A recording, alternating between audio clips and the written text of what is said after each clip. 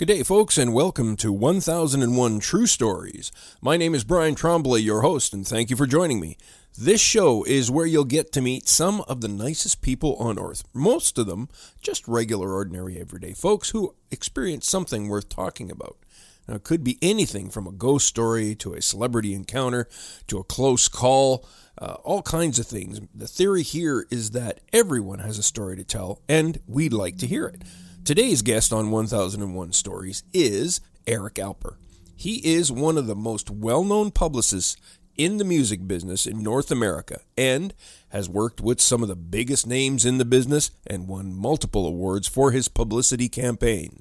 Have you ever wondered what it would be like to meet a Beatle? On the line, folks, I have, I'm going to let him introduce himself to you. He's quite well known in the music business throughout North America and probably some of the rest of the world at the same time. Go right ahead.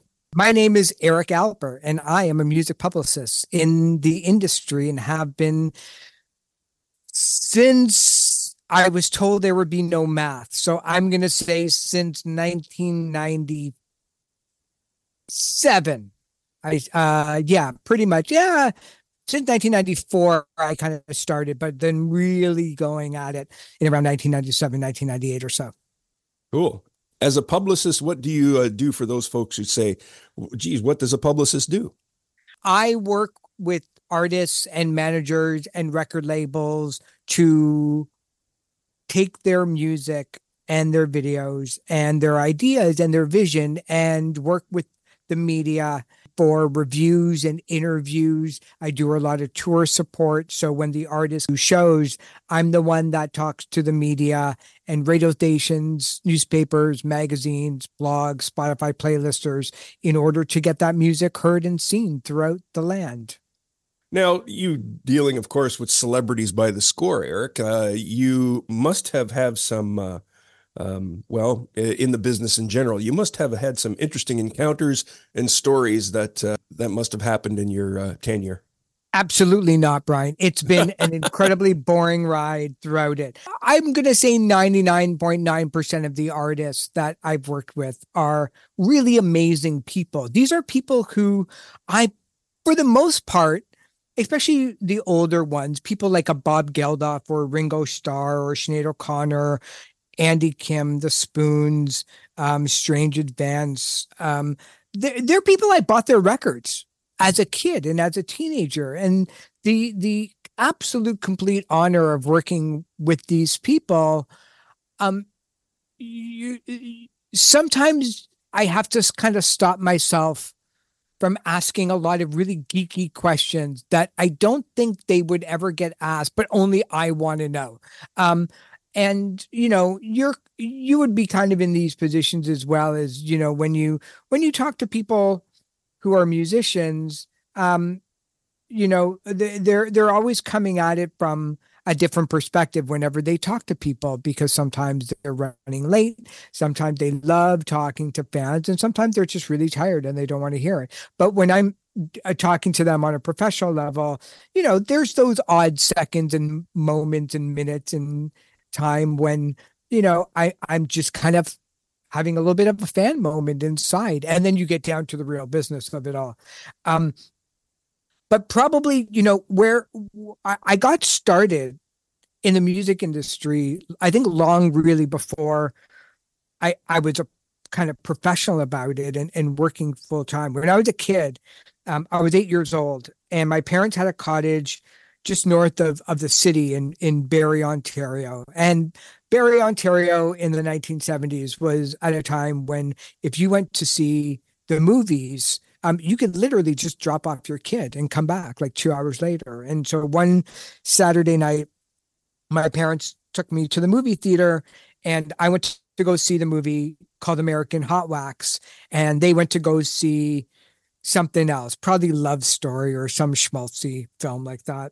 An American Hot Wax told the story of the DJ from Cleveland named Alan Freed. And Alan Freed was the guy who coined the term rock and roll. He was one of the first rock and roll DJs in America. And he used to not only be one of the first people to play amazing artists like a Little Richard or Elvis Presley or those rock and rollers that were coming up in the 1950s. But he had one of the very first rock and roll concerts, and this film told his story, and it was a docudrama.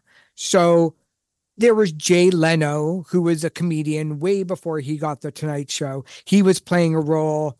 Lorraine Newman from SNL at the time, she was in there, and Tim McIntyre played Alan Freed.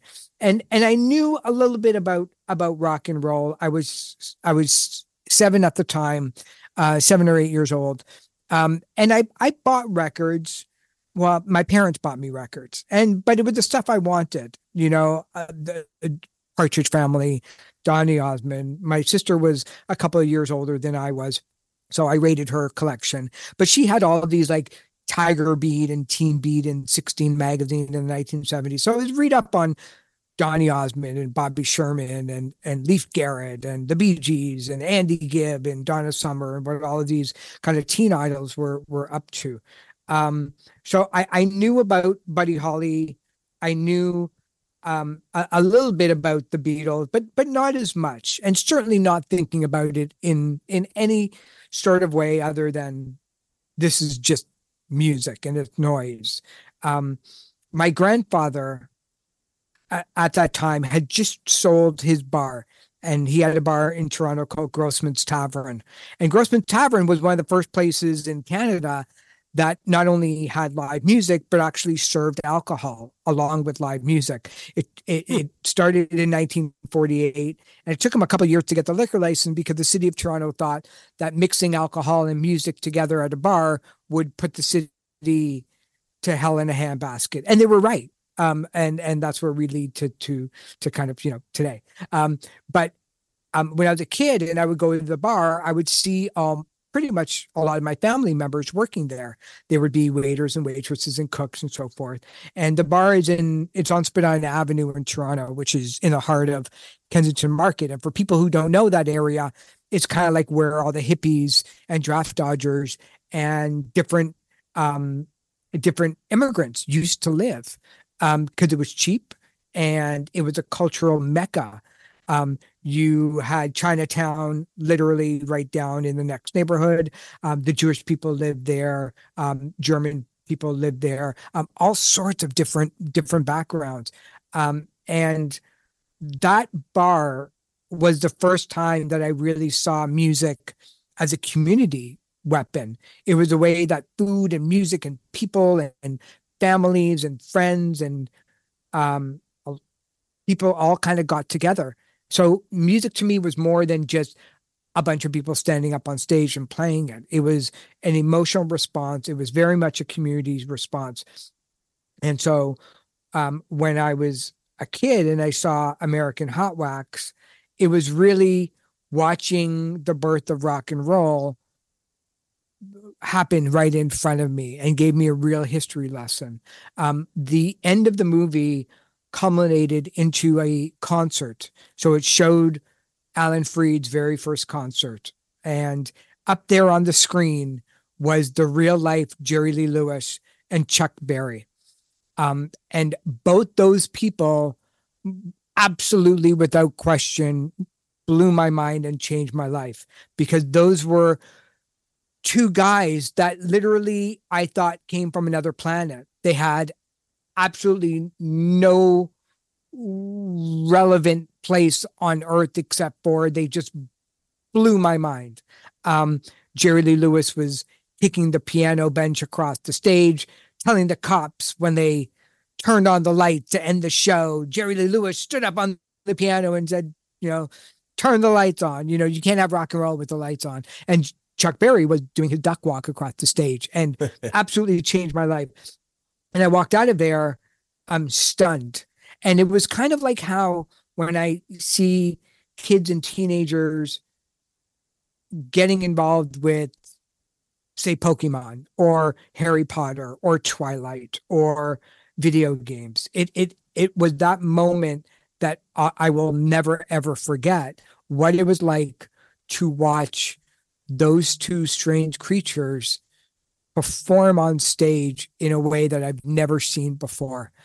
Um, and I started to go out and buy my records. And it was Jerry Lee Lewis's Whole Lot of Shaking Going On, which I still have the 45 of, and Chuck Berry's Greatest Hits on vinyl. And so from there, a couple of years later, I asked for a subscription to Billboard magazine.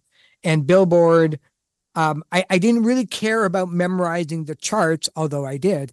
But what it did is it gave me a real fast education that I still have and still love now, is finding out about what managers are doing and what a booking agent does and what this record label is all about and who's buying what and what's a publisher and what do they do and what is, what do these charts mean when you're in a band from Cincinnati and you're breaking up, you're breaking through the bubbling under chart. Like, what's that relevant? And all of that stuff was a real education. And the more that I read about music, at least on the industry side, the more I learned about my life and the people around me and my city and my country and the world.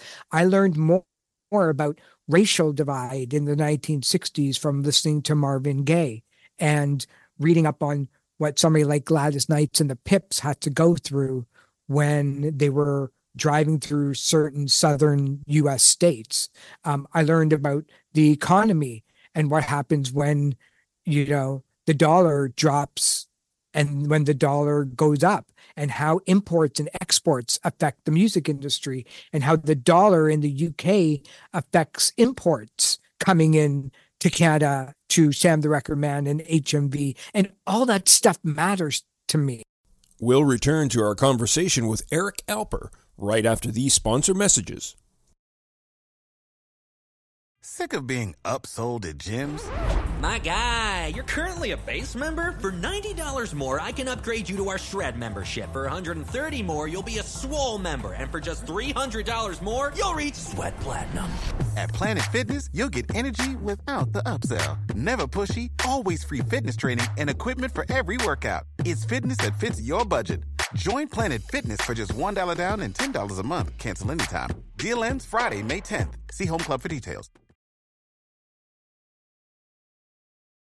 And now, back to 1001 True Stories with Brian Trombley.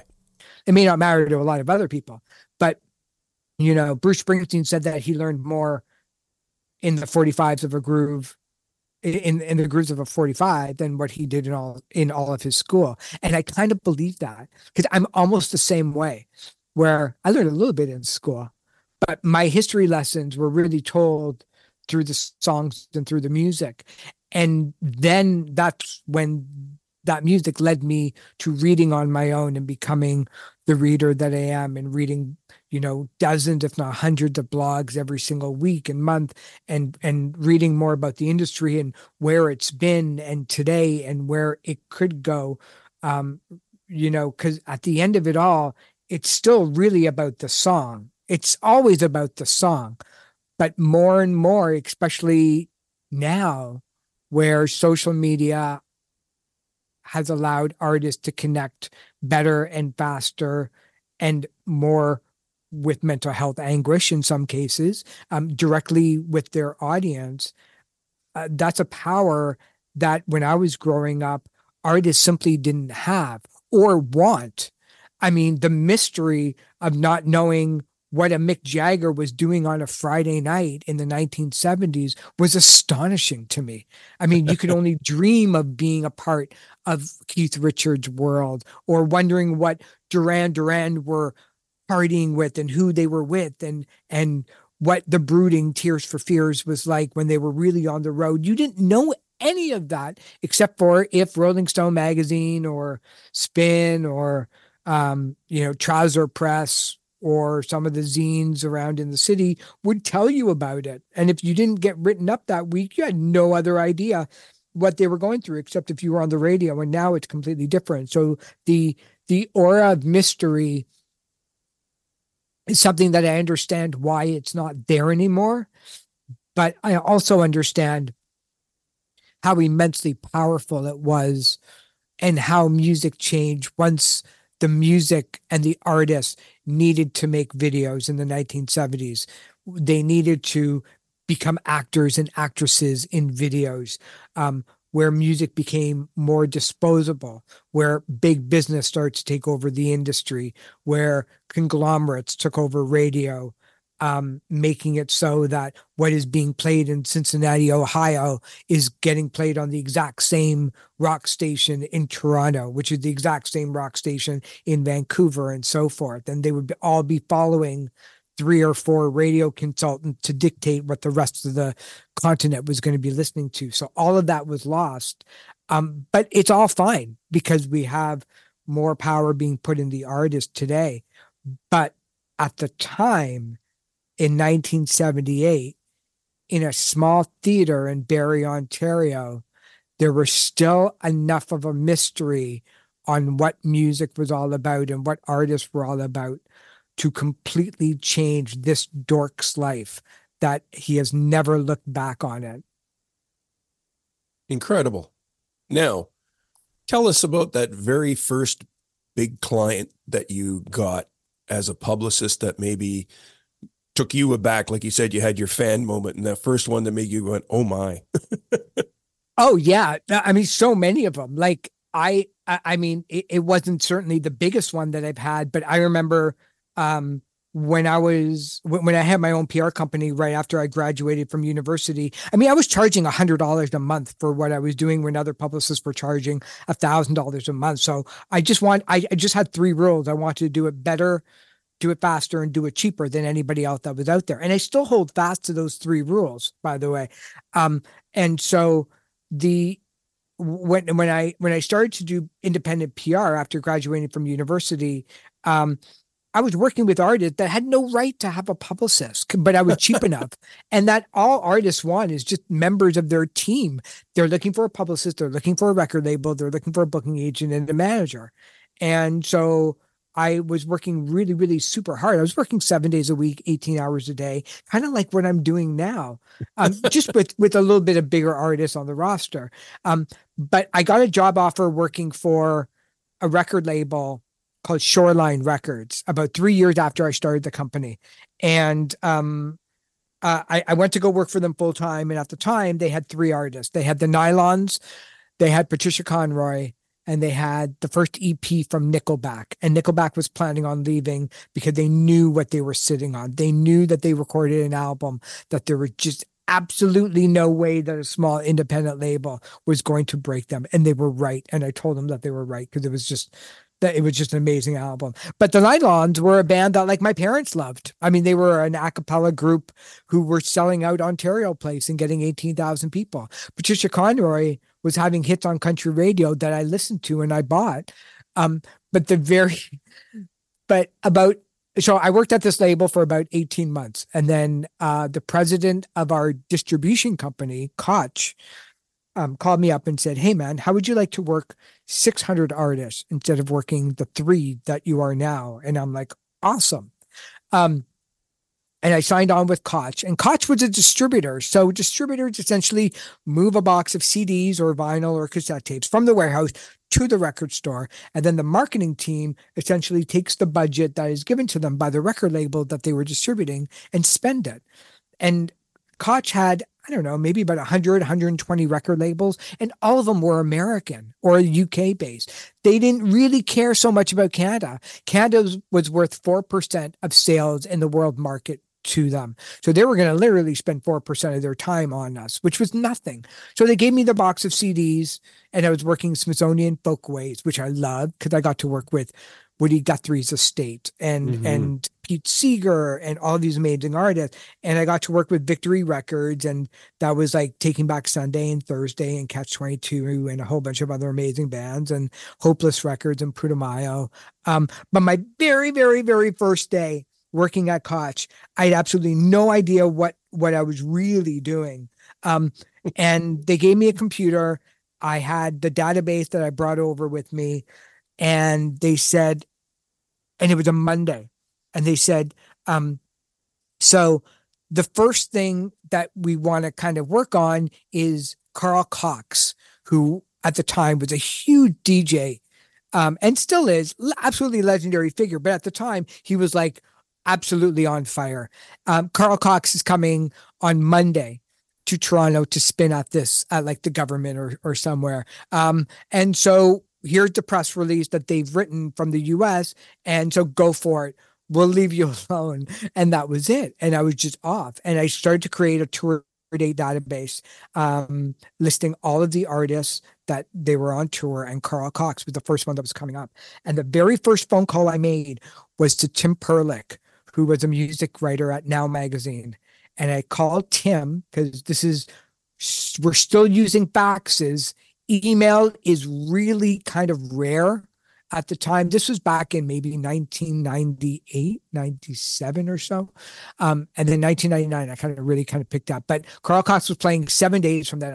I picked up the phone, called up Tim Perlick, and I'm like, hey man, Carl Cox is coming. I know that it's really late and your deadline is in like tomorrow. Is there anything that you can do? And he said, you have perfect timing because the cover of the issue just dropped out. The artist just canceled the interview. If you can get me Carl Cox in the next hour, I'll stick him on the cover. So I called up the record label. They gave me Carl's number. I called up Carl and I'm like, hi, like my name is Eric Alper and I work for a company called Koch. And you don't know who I am or who we are, but we're your distributors. And I have an interview request for you. And if you say yes, you can get the cover. He said yes. Did a fabulous interview. My very first phone call as a professional publicist, I got the cover of the biggest North American weekly in Canada. And I didn't get another one for like 7 years after that. Only because it was just such a fluke. But that was, I just thought every day was going to be like this. Every phone call I make, they were going to give me the cover. And sadly, it was not that. But there's times when like, you know, I worked with Ringo Starr for 7-8 years on a number of albums here in Canada, did the press conference for him because the All-Star Band was doing their rehearsals up at Rama, Ontario, which is just north of the city at Casino Rama. So those moments, you're looking at him going like, you're a Beatle. Like there's no other way to say it. And he knows that you are thinking that he's a Beatle and you know that he is thinking that. So you just basically just do small talk until he's able to open up. Bob Geldof was amazing. I mean, like most people got up at 4:00 in the morning to watch Live Aid back in 1985 and bought Do They Know It's Christmas and bought the Boomtown Rat.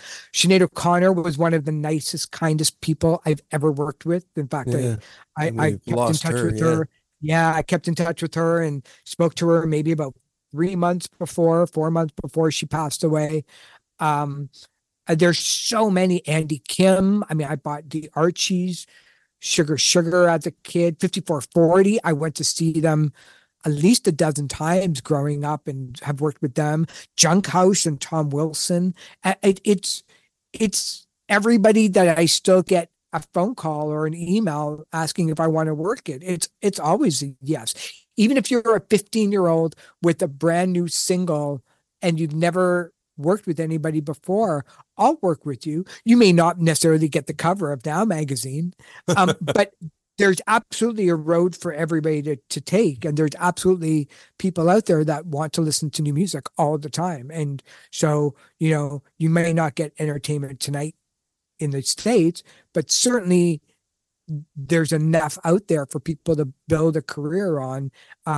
So just, I'm just impressed with everybody. And you know why?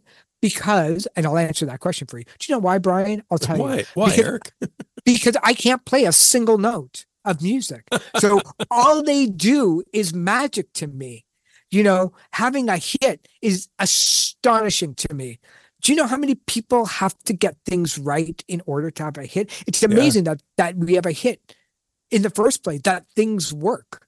I mean, look at all the people when you watch a movie on Netflix. Think about all the people whose names are in the credits, and any one of them could have derailed that project to oblivion. Every single person working for that record label and the management company and the booking agent and the radio trackers and the publicists all have to be doing things the right way, whatever way that is, in order to make that song a hit. And yet nobody can still figure out how it's done. So I've got as much of a chance in having success as anybody else out there. Exactly. And that's what gets me up in the morning because I can't play. And you took a different route. I mean, most of us get out of high school and we want to become rock stars. And you got out of high school and you said, no, I want to work behind the scenes. Oh, don't get me wrong. I had those moments of like, I should be up there on stage. But again, like, what am I going to do? I can't sing. I can keep a beat, but not on a set of drums. I can keep a beat in the car with the steering wheel and my hands and my feet on the gas pedal. I can do that. Put me in front of a drum kit. See, that's how little I know. The drummer does not go in front of the drum kit. Put me behind the drum kit. Yeah, I'll do something. I'll make noise, but I can't figure it out. You know, I got no coordination for it. Stick me in a studio. I wouldn't know of any of it, what to do, but I love it. And I can figure out how to take the finished song and do something with it, with the group of people that I do know how they operate, which is the media, because I kind of know what they're looking for. Awesome. Eric Alper, I can't thank you enough for coming by and telling us about your incredible adventures or ongoing adventures. I didn't even tell you the actual story yet. That was just the lead in. No, I'm only kidding. I'm only kidding. It's so good to always tell that story. It's so good to talk to you and see you too, man. Well, I appreciate it. Yeah, thank you, sir. And like I said, it's an interesting adventure. I say an adventure that's still ongoing. I know that for a fact. Yeah. As long as I can wake up in the morning and get out of bed and go downstairs to the office, I'll always be here. Awesome. That's incredible. Thanks again, Eric. I appreciate your time. Thanks, Brian. Take care. Bye. Bye-bye. Thanks for joining us at 1001 True Stories with me, Brian Tremblay. And if you think you have a story to share or know someone who does, email me at brian@morinstreetmedia.com. That's brian@morinstreetmedia.com. The link is in the show notes. We enjoy reviews as well as you sharing our show with others. There will be new stories from more interesting people every Sunday at noon Eastern Time. So, until next Sunday, this is 1001 True Stories with Brian Tremblay. Everyone's got a story. What's yours?